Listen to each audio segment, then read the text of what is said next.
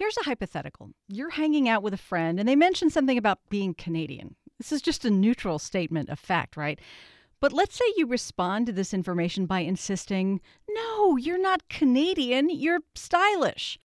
From KERA in Dallas, this is Think. I'm Chris Boyd. Even if your intention was to be kind, you've just communicated your belief that it is not possible for an actual Canadian to have a good sense of style. And since you know your friend is from Canada, even if you refuse to acknowledge it, what they hear is that by definition, they are not stylish. If you think this is a ridiculous scenario, I'm with you. But honestly, it's no more illogical than insisting a fat person is not fat, but beautiful, as if those things are mutually exclusive. As it happens, fat people are constantly subjected to unsolicited opinions and inaccurate assumptions, including the belief that the shape of someone else's body is anybody else's business. Aubrey Gordon is here to talk about this. She writes under the pseudonym of Your Fat Friend. She is co-host of the Maintenance Phase podcast and a columnist with Self Magazine. Her new book is called You Just Need to Lose Weight and 19 Other Myths About Fat People. Aubrey, welcome back to Think. Thank you so much for having me back. It's such a treat to be here. There are so many biases around fatness and fat people. And to describe that negative attitude people hold, you use the term anti-fatness. What is wrapped up in anti-fatness, and why do you prefer that term to fat phobia, which I also hear people using sometimes? Yeah, absolutely. A number of folks use the term fat phobia to describe essentially the same thing, which is sort of the web of beliefs, policies, practices, attitudes that keep fat folks from meeting our most basic needs and being treated with respect and dignity, right, by individuals and institutions alike. A number of folks do use the term fat phobia. It's fine. It conveys an idea. I prefer the term anti-fatness because fat phobia is sort of links up with the idea that it is essentially like some kind of mental disorder, right? Or some sort of mental health condition, which we know bigotry isn't really that, right? Bigotry actually just gets to be bigotry. How does anti-fatness intersect with ableism? Oh my gosh, in so many ways. I mean, I think the real sort of connecting concept that can be really helpful in helping folks understand the connection there is a term that was coined in the early 1980s by a sociologist named Robert Crawford. And that term is healthism. And healthism is sort of a set of beliefs that leads us to assume that we can sort of visually assess someone else's health, and our visual assessment of what they look like tells us how healthy they are or are not, and that perception that we hold of their health is also a reflection of things like their work ethic, their tenacity, their worth in society, their value as a person, all of that kind of stuff. It is a term that in the years since it was coined, we have gotten really good at, right? We have gotten really good at healthism in this country. And that shows up quite a bit in our treatment of fat folks, right? It is not uncommon for people to say and do terrible things to fat people, to comment on our bodies, to comment on our food, to withhold health care, to withhold jobs, to withhold any number of things and say, this is just tough love and I'm doing it for your health. The health is the part that gives folks cover for what is otherwise bad behavior. And again, research tells us experiencing anti-fatness is uniformly bad for our health. So it's also a little paradoxical, right? That folks are saying, I'm doing this for your health, while pretty actively and materially harming the health of fat people. I mean, how does the rhetoric around healthy choices, which is everywhere, healthy choices causing weight loss, fuel what might in fact be unhealthy choices for a lot of people? Yeah, so I'll say a couple of things. One is this idea that healthy choices, quote unquote, healthy choices fuel weight loss, has been disproven time and time and time again. We know and have known for years now that most of what determines our body size on an individual level lies outside of our control. We are much more influenced by things like our environment, our socioeconomic status growing up, the foods that we had access to, the spaces that we had access to, our family relationships, our experiences of discrimination like racism or like anti-fatness, all influence the size of our body. So first things first, we've got to be able to let go of the idea that someone's individual body size is a direct result of their individual choices, right? Part two of that is we have sort of built up this kind of rhetorical empire around the idea that thinness and health are synonymous, right? We have really leaned into this sort of cultural idea that is not actually based meaningfully in research. It's not actually based meaningfully in any kind of scientific truth. It's much more a reflection of our own biases, that we believe that thin people are necessarily healthier than fat people, when quite a bit of research tells us that actually fat people experience some protective measures. There is a concept that researchers refer to as the obesity paradox, which is, why are some fat people considerably healthier on a number of markers than some thin folks? We don't actually know, but we do know that many fat folks are perfectly healthy and many thin folks experience health challenges. And all of those folks ought to have space to speak from their experience. But we lead with our biases here, and we lead with our assumption that, again, thin people are categorically healthy and fat people are categorically unhealthy. So, one of these myths that you identify here is this idea that being fat is a choice somehow, and fat people who don't like experiencing discrimination can make themselves thin. Research finds that people who believe this are the most likely to hold and act on anti-fat bias. What are these folks failing to understand? Oh boy. That's a big question and a great one.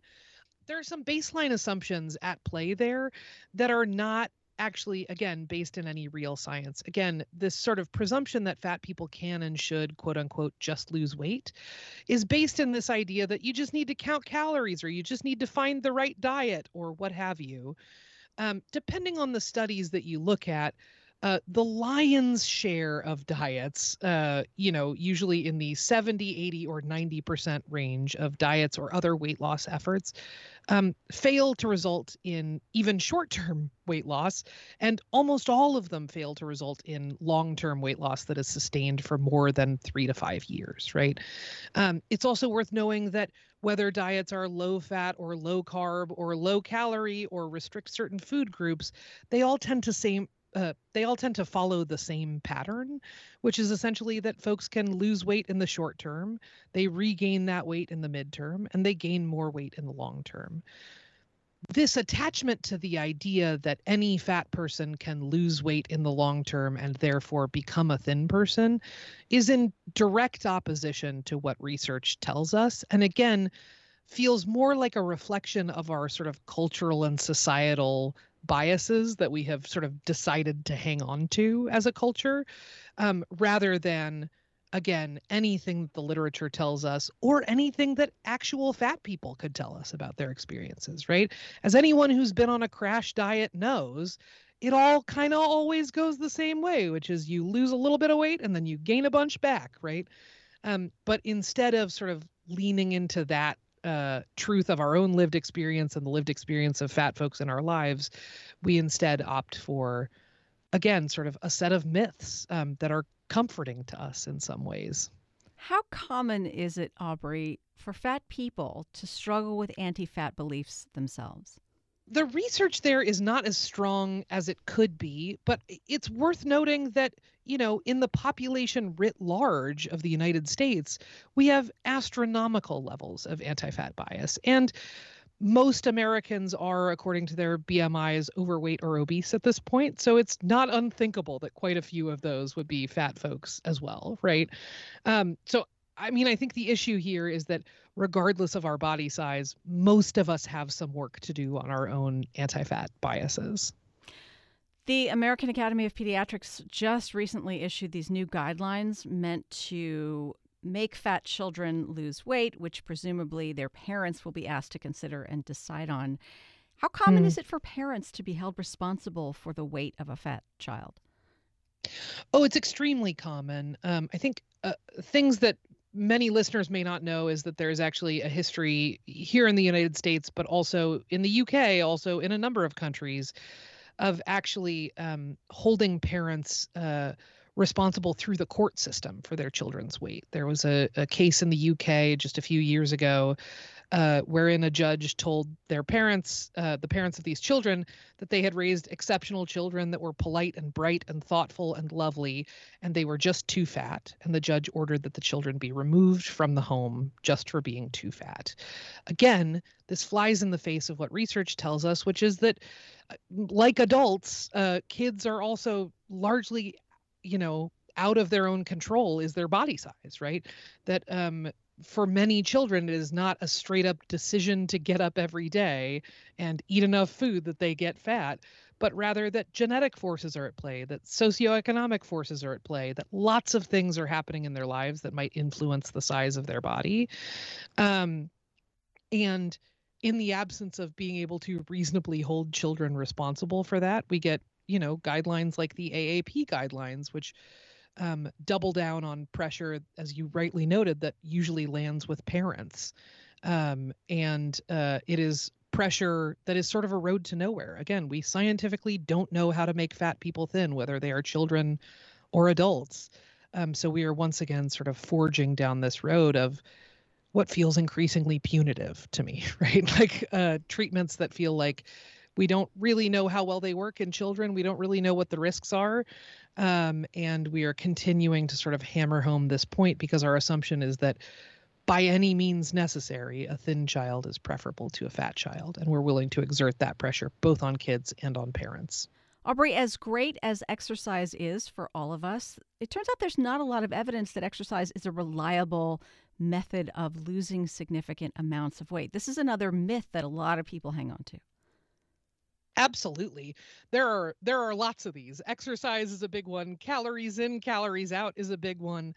Exercise in particular, we know is great for your bone strength. We know it's great for your heart health. We know it's great for your brain. And we also know that it doesn't actually reliably lead to weight loss in the short or long term, really.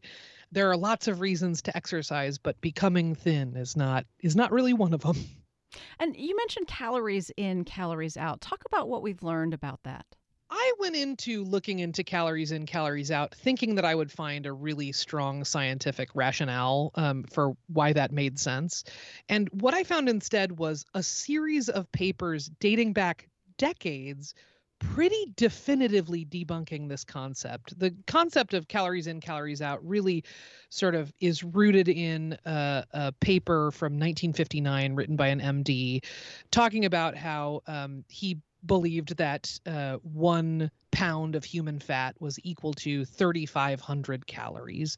Therefore, if someone cut 3,500 calories from their diet, they would lose 1 pound of fat, and that math would continue uninterrupted ad infinitum, right? As many pounds as you want to lose, just cut another 3,500 calories. We know now that actually your metabolism downshifts when you start to restrict food. So your body starts burning fewer calories when it's getting less food to operate on, which means that is sort of essentially a diminishing returns approach, right? That calories in, calories out will drop off in its effectiveness very quickly until it is not effective at all. And actually, one of the more recent papers, one from 2015, said pretty point blank, this is such an unreliable tool, this idea of calories in, calories out, that it shouldn't actually be used to predict any individual weight loss or weight gain. Aubrey, you have been subjected many times to unsolicited advice about how you can lose weight, often from people who have never been fat themselves. So another myth you take on here is the idea that thin people hold some kind of obligation to help fat people lose weight. Yeah, absolutely. I think this is a natural outgrowth of a culture that assumes that thinness is achieved through accomplishments, that a thin body in and of itself is an accomplishment, and that a fat body in and of itself is a failure, right? It is often said in the world of fat activism that we all know people who we are willing to accept are naturally thin, but none of us really accept that someone we know might be naturally fat, right? Like the flip side of that coin might also be true. Instead, we associate thinness with tenacity, with a strong work ethic, with doggedness, with rationality, with all kinds of character attributes that are really loaded. And we congratulate thin people on their thinness all the time, right? If someone has had a baby and looks thin after having a baby, that person is usually showered with compliments. If someone starts a diet and starts to lose weight, we compliment that, right? Those are all ways of telling thin people that they have earned their bodies, regardless of how much effort they may or may not have actually put in. Um, and the flip side of that is that we assume that fat people are getting up every day and making, choices to eat extremely caloric foods and to not move around and to sort of do things in defiance of our own health. And that leads to this belief that there's almost a noblesse oblige, that thin people actually ought to go out and do almost a sort of missionary work to make fat people thin, without really recognizing at any point that the start of that conversation is going up to someone who you think looks too fat and telling them that you think they look too fat, right? Which isn't exactly the great favor that we like to think of it as, right? It's also worth noting that a vast majority of fat people experience anti-fatness every day, and the people that they experience it from the most are their friends and family and the people who are closest to them. And it often takes this particular form of folks, offering to be a gym buddy or get them a gym membership or go on a diet with them or check in with them or offer to food journal with them or any number of things, all of which might come from a good place, might feel like they are helpful. But as a fat person, it always just lands as, I'm still too fat for this person and they won't accept me until I look the way they want me to look. To this point about how common it is to praise people for looking thinner, whether or not we have any idea of what's going on with their health, I saw this play out years ago for a guy who was dying of cancer when an acquaintance who hadn't seen him in a while told him he looked great. And it was unforgettably awful, frankly, for both of them. Including the person who thought they were saying a nice thing and, in fact, pointed out that he clearly looked like he was dying. Yeah, listen, I have never gotten more compliments on weight loss than when one of the people closest to me in the world died. And I was going through a period of really terrible grief and wasn't really able to eat. But I'll tell you what, a lot of people really thought that was great fodder for small talk and wanted to compliment me on what's your secret? Tell me everything. And my secret was my grandfather, who I loved a lot, died, and I am really hurting, right? And I think, again, when we view all thinness as an accomplishment, when we view all weight loss as desired and the result of hard work, we also paint ourselves into a corner where we end up complimenting people for getting sick or complimenting people for going through a divorce or a big breakup or some other sort of major grief event in their lives, right? And actually, the more that we can add some nuance to our own understanding of other people's bodies and body sizes, the fewer of those kinds of interactions we all have to have. Because, as you noted, that's not a picnic for anybody. Nobody wants to be in that conversation, right? That is a tough one. That is a tough one. On the other hand, Aubrey, when somebody gains weight and we notice, etiquette tells us we must not speak of it because we assume it's bad news for that person and something they surely feel shame about. Yeah, absolutely. Which is not necessarily the case for everyone, right? I feel like I have known a number of people in my life who were very, very thin and struggled to gain weight. I've also known people who had eating disorders, and regaining weight was a sign of their recovery and actually a sign of their sort of health increasing and getting better, right? Again, when we get in this zero-sum thinking of all fatness is bad and undesired and all thinness is good and desired, we end up making a bunch of really powerful assumptions about the people around us, and we end up hurting their feelings or in some cases causing them material harm because our own assumptions about their lives and their bodies are incorrect. Years ago, I had a conversation on this show that has really stuck with me. And, there are these conversations about fat people being vulnerable to certain kinds of health problems. And some researchers looked at the way fat people tend to be treated by the healthcare community. And perhaps those biases might play into health outcome discrepancies in the same way they often play out for people of color in this country. That is just something that I cannot forget because it makes such perfect sense. Yeah, absolutely. This is a big one. I think there is a deep desire to believe, and look, I would love it for this to be the case myself, that doctors are somehow unbiased judges of fat folks' health, and that the healthcare system is like a neutral player in the world of fat folks' health. Um, Healthcare providers experience a major amount of very important and very impressive, frankly, technical training. But part of that doesn't include confronting their own biases, and certainly not around fat folks, right? Um, there is a 2003 study that took place of physicians. In that study, more than half described their fat patients as awkward, unattractive, ugly, and non-compliant. Wow. And 1/3 called those fat patients weak-willed, sloppy, or lazy. If you are looking at a patient and you have already decided, just based on their looks, that they are not going to comply with whatever treatment you offer, that's going to influence the kind of treatment that you offer that patient. And that's what research pretty consistently shows, is that fat folks get consistently, significantly shorter office visits. We are less likely to develop strong rapport with our healthcare providers, who are, again, less likely to see us as worthwhile pursuits for their time, right? And that also means that fat folks will, over time, delay or postpone care that is sort of vital to our health, because we know that more often than not, we will just get a lecture about losing weight and our symptoms won't actually be addressed, which means that whatever healthcare issues that we're dealing with get worse and worse and worse over time because we're not being treated properly. So we've got a whole cultural script around being fat is unhealthy for you, as if it is simply the fat cells on your body that are causing those health outcomes. But actually, what we find when you start to scratch the surface is that there are a lot of social realities that come into play, particularly in the healthcare system, that actually detract from fat folks' health where they could contribute. It's a major area for improvement, for sure. Have you learned anything useful that you can share about screening for healthcare providers who don't hold a lot of anti fat biases?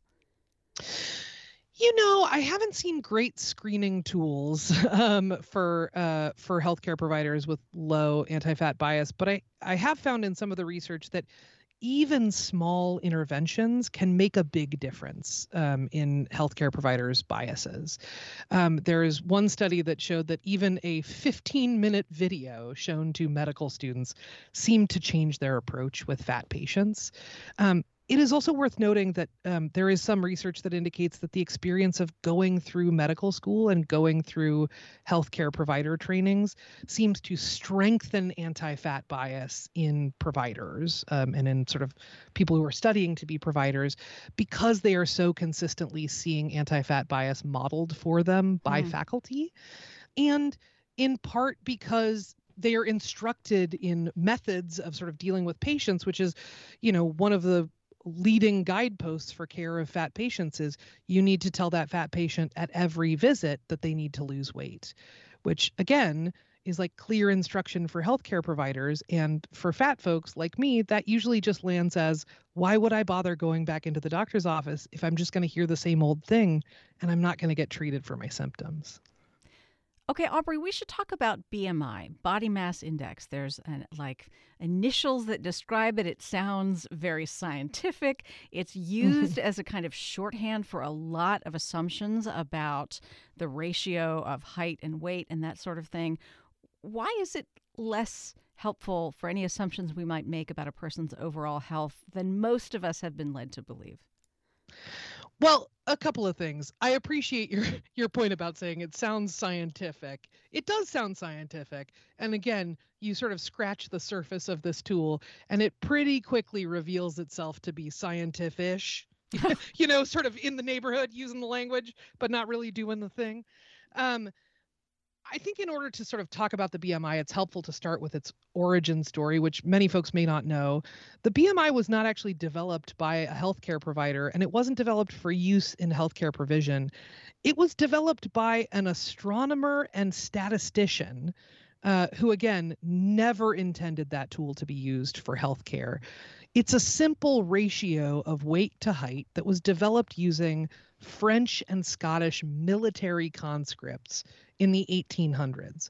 So if you are not a French or Scottish military conscript in the 1800s, this tool was not developed with you in mind, right? For anyone who's not a man, for anyone who's not a white person, research has consistently shown that the BMI is actually a really bad predictor, not only of that person's body composition, of their actual just body fat, but also of any kind of health outcomes that may be related to their body size. It's worth knowing that particularly for fat people, the BMI is also often used as a barrier to care for transgender people who are seeking to access transition-related gender-affirming care. Surgeons may set BMI requirements for that surgical care that, again, scientifically, we don't know how to produce, right? For those trans people, that is often life-saving care. And being held up to what feels like a pretty arbitrary standard is a real challenge and ends up harming fat folks' health considerably more than it helps it. And that's true of surgical care in many, many, many contexts, right? If you need a hip replacement or a knee replacement, sorry, you got to lose weight first, even though, again, we don't know how to do that. Another myth that comes up here is this perception that no normal person finds fat people attractive. And this strikes me as, obviously harmful to fat people, but also to the people of any weight who might wish to date them. Why do we believe this is true when there's plenty of evidence to the contrary? You can look at all kinds of couples and see that this is not true. Yeah, absolutely. Genuinely turn on any number of sitcoms and you will see plenty of fat partners with thin partners, right? Like, we have seen this in media, we have seen this in our lives, we have seen this many places. I think to me, this one speaks much more to an investment in sort of power relations than anything else, right? There is not a lot of meaner things that you could say to someone than "no one will love you." And that is that is a message that we have really invested in sending to fat people. Again, data shows us time and time again that there is no shortage of attraction to fat people. And if you talk to fat people, we can all tell you there's no shortage of attraction to fat people. The difference is that there is stigma attached to dating a fat person, especially if you're not a fat person, right? So we're actually creating a social context in which people who date fat people will, be made fun of by their friends. They will be the butt of jokes amongst coworkers, all kinds of stuff to sort of discourage that person from even associating with a fat person. And again, the message to fat people is the most harmful message of all, which is no one believes that you are lovable, which is a pretty intensely harsh message to send to a huge and very diverse group of people. How did so many people come to associate fatness with emotional problems? Oh boy. This one is a fascinating one and a really tricky one. I know plenty of fat folks who strongly identify as emotional eaters, plenty of fat folks who have experienced plenty of trauma, but this one really comes from a major trauma study that took place out of San Diego, out of a Kaiser Permanente facility in San Diego, where a doctor who was running a weight loss clinic that was prescribing fasting to his patients ran into a patient after she had left his program about a year later, and she had regained a significant amount of weight. And when he asked her what happened, she said that she had been sexually assaulted. And he realized that he hadn't taken trauma histories from his patients. So he went ahead and did that and found that more than half of the patients in his weight loss clinic had experienced significant childhood trauma. That over time has sort of morphed into this idea that fatness is actually an expression of unresolved trauma, or that fat people are all collectively sort of emotionally damaged or are experiencing some kind of mental health crisis. While that may be true for some fat folks, and again, I don't want to take anyone's narratives of their own experiences or lives from them, it is still straightforwardly biased to look at someone and based on their appearance, decide that you know what is going on in their mind, decide that you know what is going on with their brain, and decide that you know that person's trauma history, again, just based on their appearance. That is straightforwardly pretty judgmental, and something then that I think we could collectively stand to work on. Aubrey, is there something our legal system could do to address fatness as a source of discrimination? Oh, absolutely. There's a really well-defined playbook here. In the United States, our anti-discrimination laws work based on a system that we call protected classes. We say things like, no one should be able to fire you from your job or deny you a promotion on the basis of this list of characteristics. Things like race and religion and gender and sexual orientation and any number of things, right? It is worth noting that only 2 states in the United States protect folks from discrimination on the basis of their weight. 48 states in this country allow weight-based discrimination as a perfectly legal endeavor. It is very straightforward. It is very clear-cut work, and it is work that we have done before to add to the list of protected classes that we think actually fat people should be protected from discrimination. Fat kids should be protected from bullying. That's not just kids being kids, right? I think it's also worth noting that there have been some policy efforts in Congress to legislate a minimum seat size for airplanes. That's another place where fat folks are frequently ejected from planes, left sometimes without a refund, often without a reschedule, sort of stranded in a city because we didn't match a particular airline's anticipation of what our size ought to be. There have been some policy efforts there to regulate seat sizes. And again, I don't know a single person around who is like thrilled with the size of airplane seats. I think that's something we could probably all get behind. Clearly, this book raises some questions about the role thin people have in ending anti-fatness. What does it look like, Aubrey, to be an ally in this? Boy, oh boy, there are so many ways, big and small, that folks can show up for fat people in their lives. I mean, I think the biggest way is to figure out how to show up more and more effectively for the fat people that you know and love. Asking folks for feedback on how you're showing up for them and whether or not they want you to show up for them in those ways is a big part of that. I also think even much smaller gestures like I have a good friend who anytime we walk into a restaurant that has booths and tables and high seating and, short seating, will let me pick where to sit because she knows that some booths with fixed widths will leave me with bruises or I won't be able to fit. It's a really small and really meaningful gesture from that person. Aubrey Gordon writes under the pseudonym Your Fat Friend. She's co-host of the Maintenance Phase podcast and a columnist with Self Magazine. Her newest book is called You Just Need to Lose Weight and 19 Other Myths About Fat People. Aubrey, it's such a pleasure talking with you. Thanks very much for making the time. Thank you so much for having me back. I always appreciate it. You can find us on Facebook and Instagram. You can subscribe to our podcast free where you get podcasts. Just search for KERA Think or listen at our website, think.kera.org. Again, I'm Chris Boyd. Thanks for listening. Have a great day.